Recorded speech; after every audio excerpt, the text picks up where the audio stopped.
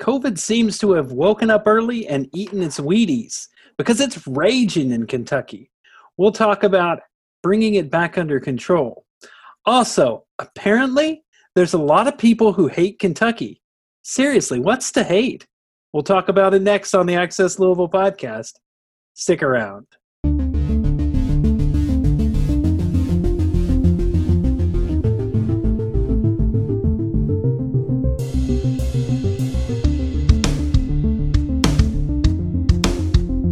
Thanks for joining us. My name is David Mann, and joining me today is Chris Larson. Hey, hey. Marty Finley. How's it going? And Brooke Timmons. Howdy. Access Louisville is a weekly podcast from Louisville Business First. Each week we bring you the latest news and the sharpest opinions on the city we love, Louisville, Kentucky.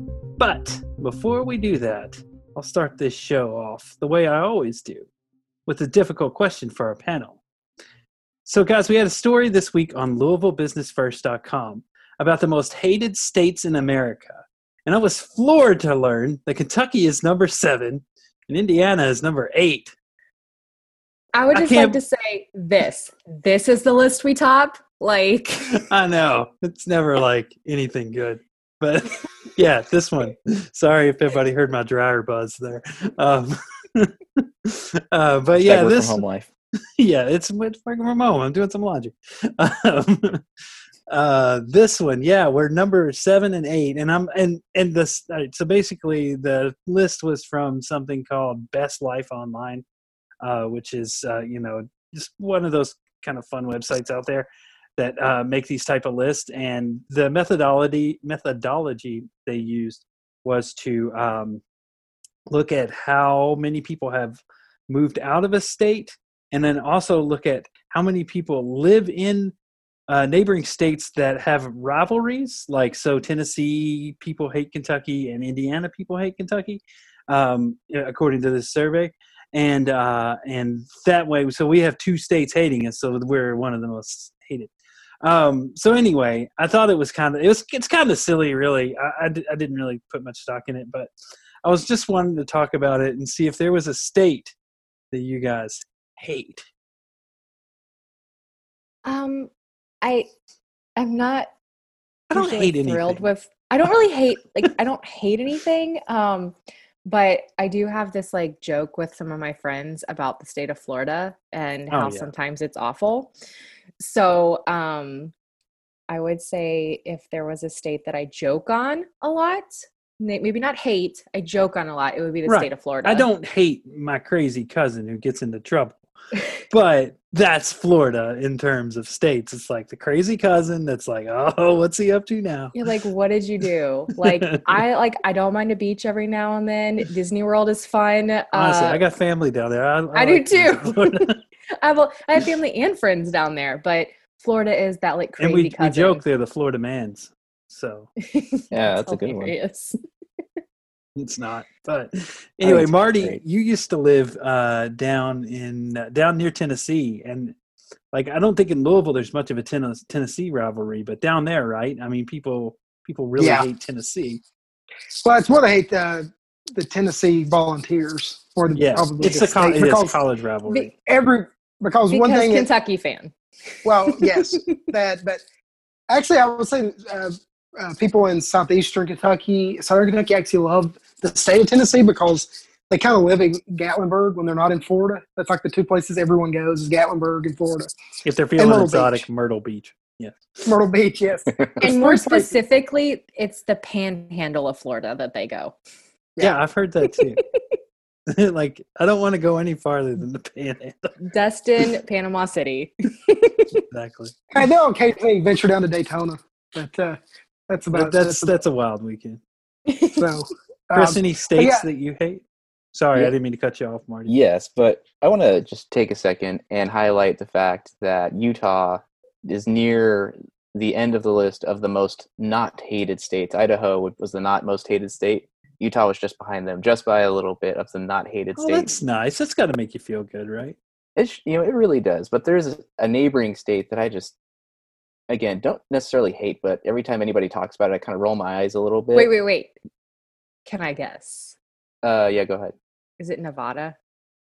No, because Nevada has gambling, and everyone in Utah who, whether they want to admit it or not, likes the gambling and casino life, has to go to Nevada. They have to go to Vegas, or they have to go to Reno, or there's another itty bitty town that's kind of north in Nevada that I can't remember.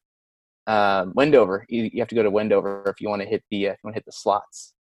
So Utahns love Nevada, but the state that I love to hate on is Wyoming. Why? Because why? Why It's Wyoming? right there in the name. So, why? Exactly. It's in the name. So true fact, there are about 2 times more cattle in Wyoming than there are people. And Wyoming is probably one of the more podunky states like out there. Like if you look at all the Midwestern states, they all have like either a capital or other large city that's kind of developed into kind of an urban jewel among, whatever, Right. Kind of rural, and not saying anything wrong about rural, but there's a lot of rural awesomeness out here in the Midwest. But even Wyoming doesn't necessarily have that kind of cool urban gem. But I think that's why people are flocking to Wyoming, like places like Wyoming and Montana right now, is it's that like untouched like portion of America, and they're wanting to do the hikes and explore and go to the parks because then they leave because they realize I can't live here because there's nothing out here. Well, they just visit. No one wants. They just visit. It doesn't even have 1 visit. million people living in it. They have ballpark like almost 600,000 people, and compare it to other states, it's not growing. No one's moving to Wyoming because it's great, because it's not.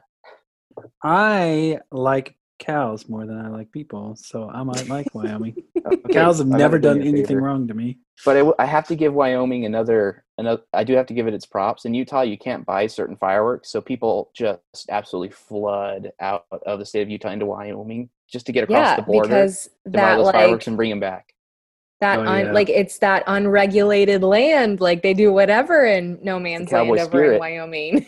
Yeah, there's some other. It's either Tennessee or North Carolina or I guess Georgia, right there where those 3 states come together. I think Tennessee has all the crazy fireworks stands, and then everybody from the other 2 states comes and gets the fireworks from Tennessee. And there is a place. There's this weird place where like Tennessee and Georgia touch that has this like massive fireworks store. I have been by this fireworks store because I've driven to Florida many times and passed through Chattanooga where all those states are coming together. Yeah. So. Yes, it's a fireworks on the border. My wife likes to joke. She's mean. She likes to joke that Indiana or Jeffersonville is mostly fireworks stands. Your wife and I would totally get along if you to hang out. Sarah, give me a call. But I say, there's more to it. There's only a few fireworks stands in downtown Jeff. I can't remember. Downtown Jeff is fun, and they've done a lot in the development. Oh yeah, downtown Jeff feels like a resort town now. I mean, with all the fun restaurants and stuff on Spring Street. Yeah, for sure. And what is that? I guess that would be Riverside Drive. Mm-hmm. Yeah, I mean, I love it down there. I mean, compared to when I worked for News and Tribune in Jeffersonville, I worked there for like 6 years. I mean, there's just so much happening in Jeff compared to 10 years ago when I worked in that area. Yeah, for sure. Anyway, anybody else have anything else to say about states they hate? I'm going to launch California for a little bit. What was that, Marty? I was going to launch a vicious attack on Delaware. F Delaware. Because no one talks about Delaware for any reason. So I know that's where every it is kind of like a forgotten state. Just start hating it for no reason. Yeah, exactly. Yeah, I don't hate any states. The state I have the most problem with is probably Kentucky, because I feel like we do a lot of things backwards around here. But that's don't hate it. I just want to see it improve. Yeah, but there's that famous quote that says, "I've never met a Kentuckian who wasn't either thinking about going home or actually going home." I think that's true. I mean, if you're from Kentucky, it has like this place in your heart. That's true. It's got its charm. I just think some of the like culture's a little too slow to adopt new things, and then some of the laws that we have on the books related to the way we tax and stuff like that are like way antiquated, and we're following this old constitution that probably needs to just be revisited so we can like kind of modernize our tax structure and that sort of thing. But man, tax structure, that's a boring podcast topic, so I'm going to just move us right along from there. Flee from the topic. Anyway, let's talk about COVID, which has been going relatively nuts here in Kentucky and elsewhere. But Marty, I think you reported yesterday that half of our counties are in now what's in the red zone. What does that mean? Yeah, there's actually more than half. It's 68 as of yesterday. Of 120, right? By comparison, when I counted on Monday, it was 53. And then last week it was a little over a third. So the red zones are expanding rapidly within the state. Most of the counties around Jefferson County, including Jefferson County, are in red zones. So Spencer, Shelby, Bullitt. Oldham is not. It's like the only county surrounding us that's not in the red zone. But red zone is it's kind of the critical category. There's 4 different zones. There's a green, yellow, orange, and red is the worst. And it's like 25 average daily cases per 100,000 residents is how they measure it. Okay. And it changes day by day because like Trimble County was in the green one day and then the yellow the next. So it can change pretty much overnight. But yeah, so there, we went from, a little over a third to more than half in just about less than a week or so. Yeah, and it's been bad in other states and other countries as well. It's not just in the U.S., and it's not just in Kentucky. Yeah, I saw that Germany and another country is shutting down again. France, I don't know if they shut down yet, but man, their caseload is going nuts. Like that's like if you look at the chart, they're worse than us, and it's like, wow, somebody's worse than us. I think it's that pandemic fatigue that they've been talking about. That people are just you've been pushing the boundaries. Like, well, I hung out with those people last week, so it should be totally fine to do it again. And like you just keep like incrementally like pushing your boundaries until we're like back in a mess again. So we're taking and Bashir said something interesting yesterday that they're drawing most of the cases are being kind of targeted in those small gatherings. It's not like super spreader events like those big events you're seeing in other states. It's backyard barbecues and just get-togethers and small parties and stuff. So right, the people think are okay, and then they're doing those small boundary pushes that are incrementally adding up. I think so. So what is the governor recommending now as far as for counties that are in the red zone? So yeah, he put out a number of, I think it's 9 different recommendations, and they are recommendations, so they're not mandates. He said yesterday that we have a ton of mandates, and that mandates aren't the issue, it's compliance is the issue. So these are recommendations. It's some stuff we saw earlier in the pandemic. He wants as many people to work remotely as possible. Wanting to see non-critical government offices go virtual while they're in the red zone. He's basically telling you to do curbside or online shopping and do takeout or delivery at restaurants. So basically stay out of the stores and stay out of the restaurants and bars. And then there's just some other things, avoid private events, don't host or attend public or private events. Don't host, he says no gatherings of any size. So that includes those under 10. And like I said, again, these are recommendations, but he's really been pushing these all week. Basically just the last one was just kind of limit your contact, stay home as much as possible, limit who you're around. And so it really feels like kind of a pullback to the original part of the pandemic. Yeah. I think Brooke touched on it earlier. People have kind of just been, I think, just getting chill about some of the things we're supposed to be doing. I know that I didn't talk about this until I wanted to make sure I didn't have COVID, but I went to Texas. I flew on a plane and went to Texas and ate at a restaurant and did all the it was so 2019. Wow, David. And then I went to a wedding, which probably had 30 people there. And turns out someone at the wedding had COVID, and I wanted to make sure I was okay. So I kind of came back home, went back into quarantine, and that was maybe about 2 weeks ago, and I've been fine. So I hadn't gotten tested or anything, but I have been, staying away from people as a result of just doing all that.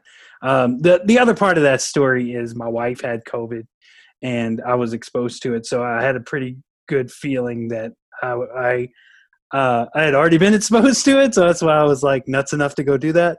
But I think a lot of people have just gotten, like, I went to the airport and there are just people going on vacation, flying, going on trips. It didn't seem like, other than the fact that everybody was wearing masks, it didn't seem like a pandemic was going on. Everybody was just kind of doing their thing that they always do. And I think a lot of people have been doing that, like Brooke said, backyard barbecues and those kind of events. Have you guys been changing your behavior now that this surge has started, or? I would say I've been pretty cautious this whole time. I'll see friends, but we'll do like outside hangouts only. And say we're hanging out at someone's house. If someone needs to run in and use the bathroom, it's always a mask on. And what I think that we need to do more of is mask wearing when we're around our people. Mm-hmm. A friend of mine was talking about, we're not gonna be able to hang out outside during the winter. What are we going to do? And I was like, we'll hang out inside people's houses in smaller groups, but we got to be really diligent about masks, which is weird. It's mm-hmm. weird when we're with our people wearing masks. Mm-hmm. It's uncomfortable and we're not used to it. But I think it's something we need to normalize until we have a vaccine or a plan to, get rid of COVID. Yeah. So we really just need to normalize the mask wearing and make it stop being so weird around our people. So you got to keep your spit to yourself. Yeah. Share everything among friends, but just not that. Yeah. And when I was traveling, I was with my family, and we were, we were following the rules. We were like wearing masks, even if it was just 3 of us sitting together, and just because I think that you're right. Like, you got to normalize wearing masks. I think we're to the point where we're normalizing it around strangers. Yeah. But like, you got to do it around, you got to do it around your people, which is weird and uncomfortable, and you feel silly. Mm-hmm. And you're just like, you're my friend. Like, I've known you for 20 years and I'm wearing a mask. Like, you would tell me if you were sick. Yeah, exactly. Yeah. You would tell me if you were sick. I would know if you were sick. So it's just like, until we can really get this under control, we have to be like doing some things that are weird, like wearing masks with people that we know. And, I was talking to my family about having Christmas. I don't know if we're going to do that. Like, I think I might just be out on that Thanksgiving and Christmas, and just say, sorry, we'll do it, next year. Because, like I said, I kind of did something risky. I didn't think it was that risky. I mean, I was following the rules and everything, but I was like, well, I got away with it, so I'm gonna be good and follow the rules now. So, but I do think that people kind of definitely have been getting laps since the surge started. I'm trying to shop less at I used to run to the store, kind of willy-nilly. So as long as I got a mask on, I'm safe, whatever. But I'm trying to do less of that now. Still not going to any restaurants or anything. I haven't been to a restaurant since March. Yeah, I broke my streak. But I kind of I want to, because I feel like you can be safe if you do it outside and you wear a mask, and it's like great weather for it right now. Well, it's a little chilly now, but like the last few weeks have been like great weather for it. But it has, I think it's going to get bad. I mean, like you say, in the winter, just getting inside and that sort of thing. Yeah. I mean, we're humans, and we want to be around other people. Like, it's something that we need as humans. So, I just think we need to figure out safe ways to be around our people and other people. So, and it's especially dreary in the fall, and now that it's getting like daylight savings time's coming up, the sun's going to go down at 6:00. It's right. It's kind of all depressing when that happens. At least at the onset of the pandemic, you know, it was springtime and like, you know, you'd be out walking around, you'd see your neighbors, you know, socially Right. distance, say hello, but you don't do that as much. That's a great point. You know, rolling into the fall and the winter where like we already have like seasonal depression, it's going to be really important to find safe ways to interact with people because we're already facing that like uphill battle with that, you know, situation with seasonal depression. So isolating yourself isn't going to be the way to make things better during this. Like, so really, just a perfect storm there. So anything else you guys want to add on this topic? I was going to say I'm going to try to host my parents and only my parents for Thanksgiving, but we're going to all get tested before we do that. That's a good idea. Good idea. Yeah, we proposed that for my family. I actually have my elderly grandmother and then one of my cousins actually had a kidney transplant since COVID started. Oh man. So she's been on the list for years and they were like, we've got a kidney for you. And she was like, COVID kidney. And she's older. She's in her 60s. So 70s maybe. So anyway, we're very careful around her. But I actually went to the pumpkin jack-o'-lantern experience with her. We both wore masks in the car. Like she's a physician also. So I trust a lot of her opinions on the things and she knows how to keep herself safe. So we wore masks and, you know, I think that there are ways to interact with the people as long as you're safe. So. All right. Well, I'm going to move us on and we'll talk about another healthcare thing. And that is the state's Medicaid contracts. Chris, you've been following this for about 100 years now, I think. It's put about 100 years on me. Yeah, it's been a long running hullabaloo regarding the the contracts. Who gets a state contract for Medicaid? Basically, the state hires healthcare companies to run the Medicaid program, and they do that with these huge dollar contracts. And there's a lot of fight about who's getting the contracts this year. So, Chris, I'll let you take it on from there. But what's the latest in this saga? Okay, so the latest is that the state of Kentucky is going to comply with a judge's order to give a sixth Medicaid contract. So what the state's been trying to do ever since really December is try to set up a system in the state where there are 5 private companies to administer the bulk of the state's Medicaid program. But there's been just so much going on with it. It's kind of hard to parse out in a simple and clear manner. But the bottom line is this: Anthem is, you know, the major insurer, you know, that has plans all over the country, did not win a contract. They had to bid for these. It was a competitive process, but they didn't get it. They didn't get a contract back in May. And there's a formal process where they're able to protest with the state saying that they think that there were mistakes made. They did not win in that process, and then they sued, trying to get a judge pretty much to force the state to give them a contract or to have the state rebid the contracts a third time. So when Beshear came in, he actually undid the contracts that Bevin handed out after he lost the election. So Bevin did the contracts once, then Beshear did the contracts once, and now they want a third one. So. Yep. But the latest is that the judge pretty much said the best thing for everybody, including the people in the program, the companies themselves that have to take care of these people, is just to give Anthem a contract and just get on with the program. Because this decision, which happened back on October 23rd, comes on the backdrop of open enrollment for Medicaid, which starts on the 2nd of November. So they got to get the contracts awarded. They need to let everybody else who wants Medicaid in the state to know that there's going to be 6, and this thing's just got to get moving. Yeah. But there's another thing that might hold it up.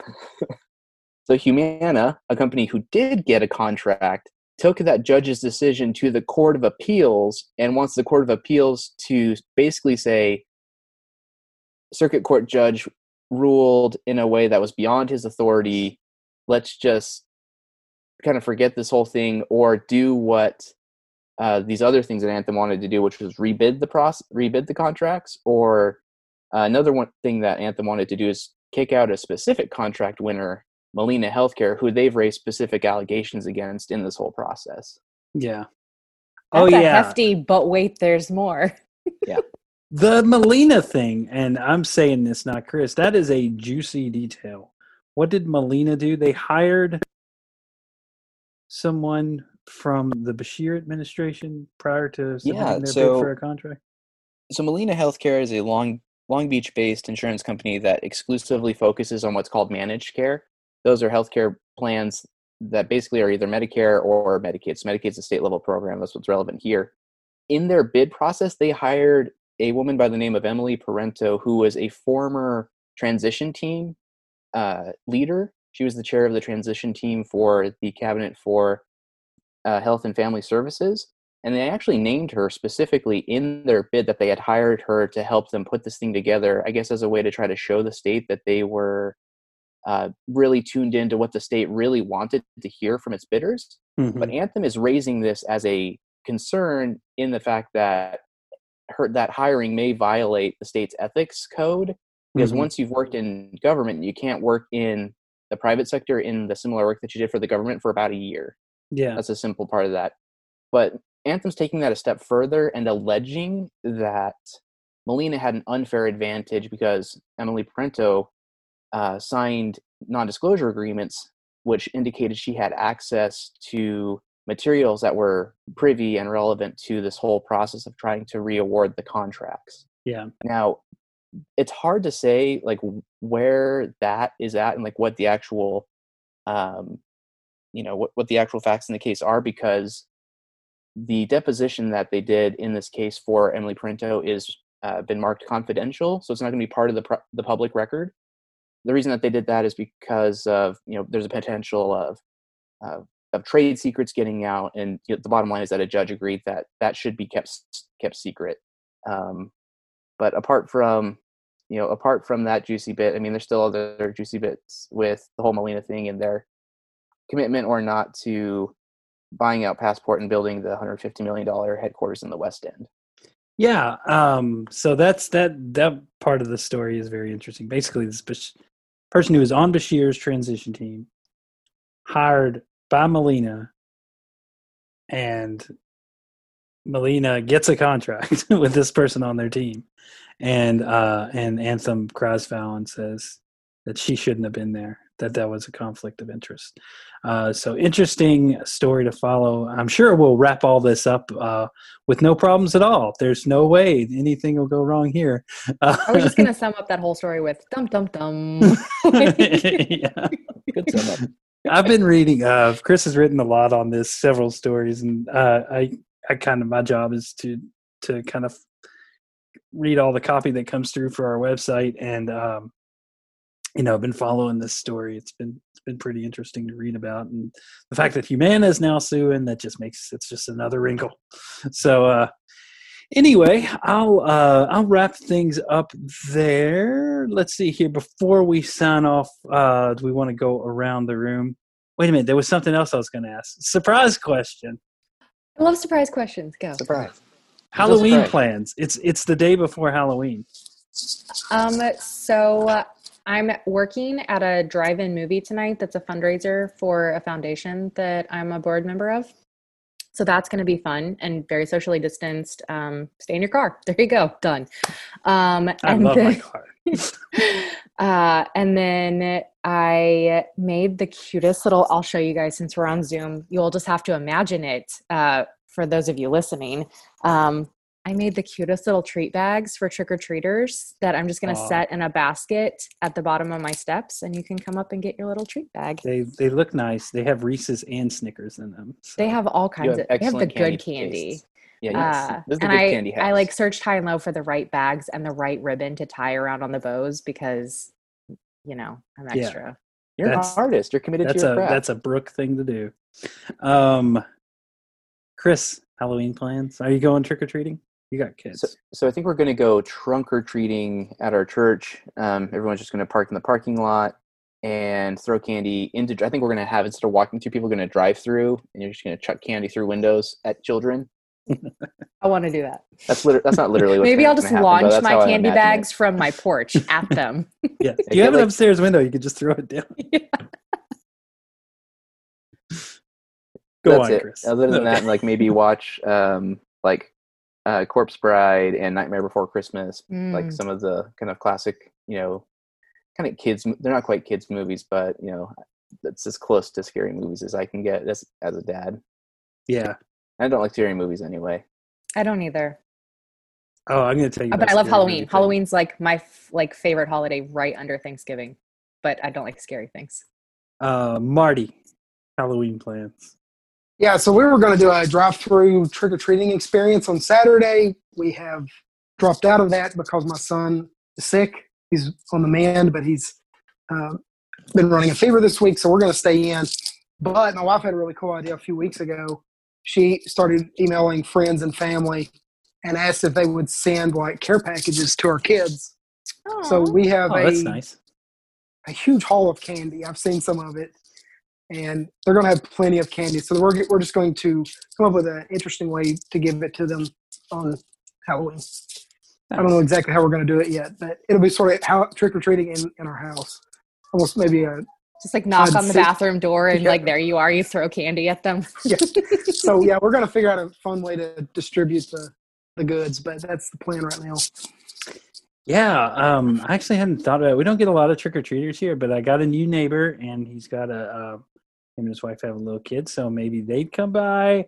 I don't know. I'll set some candy on the porch. We get like 1 or 2 trick-or-treaters all year. I don't know why. There's just not a lot of kids on my street, I guess. Or they just look at me and say, that guy's cheap. He doesn't have any good candy. You've yelled, get off my lawn, like so many times throughout the rest of the year. They're like, oh, that's the house. That's the scary Halloween house. Yeah. And I got signs that say welcome and a little pumpkin out there. It's very, I don't know, very friendly, but no one ever comes by. Yeah. My feelings we have tons of kids in our subdivision. Yeah, we only have a few, and they're kind of maybe older, like probably too old to trick or treat. But we do have, like I said, a new neighbor here that has a little one. So I don't know if he's planning to go out trick or treating or not. It's such a weird year, but maybe I'll just set some candy on the porch. Other thing, Halloween thing, I watched The Shining for the first time a few weeks ago. And how'd that go? It was so silly. I've seen that movie parodied so many times that I was just like, F it, I'm going to watch it. And so we found it on American Movie Classics and we watched it. And like every parody you've ever seen of it, which I'm sure you guys have seen them and maybe didn't even know, because there's just so many times that movie's been referenced. That's where it's like, here's Johnny, right? Yeah, here's Johnny, and it's Jack Nicholson and memed too. What's that? It's been memed. Like once something's become a meme, like it loses all gravitas. Oh yeah. And like, I don't know, it came out in 1980, so it already had like 80s silliness attached to it. And then I thought me and my wife watched it and we both kind of thought it was silly. The little kid in it, the boy, their son, Jack Nicholson's son, he makes the freakiest faces. That's the only thing I would think that is scary about that movie. Is like he has this, The Shining. He can commute. If I'm spoiling it, it's like 30 years old at this point, 40 years old. But anyway, he can commune with other people with his mind, and he makes the freakiest faces while he's doing that. I would say that's the only really scary thing. The rest of it's like, I don't know, just kind of over the top silly. I watched The Witches on HBO, the new Roald Dahl, like the remake. I'm not okay. I don't like scary things. And so I thought it was a cute little kids movie. And I'm like, I watched it with other adults who are also still not okay after watching that. So oh God. That's scary and halfway, right? Yes. I don't like scary movies, but my wife does, and she watches them all the time. So I kind of get sucked into a few of them. And, we watched something called The Haunting of Bly Manor, which I think... on Netflix? Yeah. Okay, it's not that scary. It's actually it has like a sweet kind of side to it. But there is this like woman without a face, and I swear to God, haunted me for like... like I woke up and I like had a dream that my wife didn't have a face, and I was like, ah! But other than that... oh my God, we got to wrap this show up. That's all we have for this week. We'll skip the social media handles because I've gone on way too long, not realizing that we're running out of time. If you like what you hear, you can find us on popular podcast services such as Apple Podcasts, Google Podcasts, Spotify, Stitcher, and Radio Public. Thank you very much, Marty, Brooke, and Chris, and thank you guys for listening at home. We'll talk to you next time. Bye.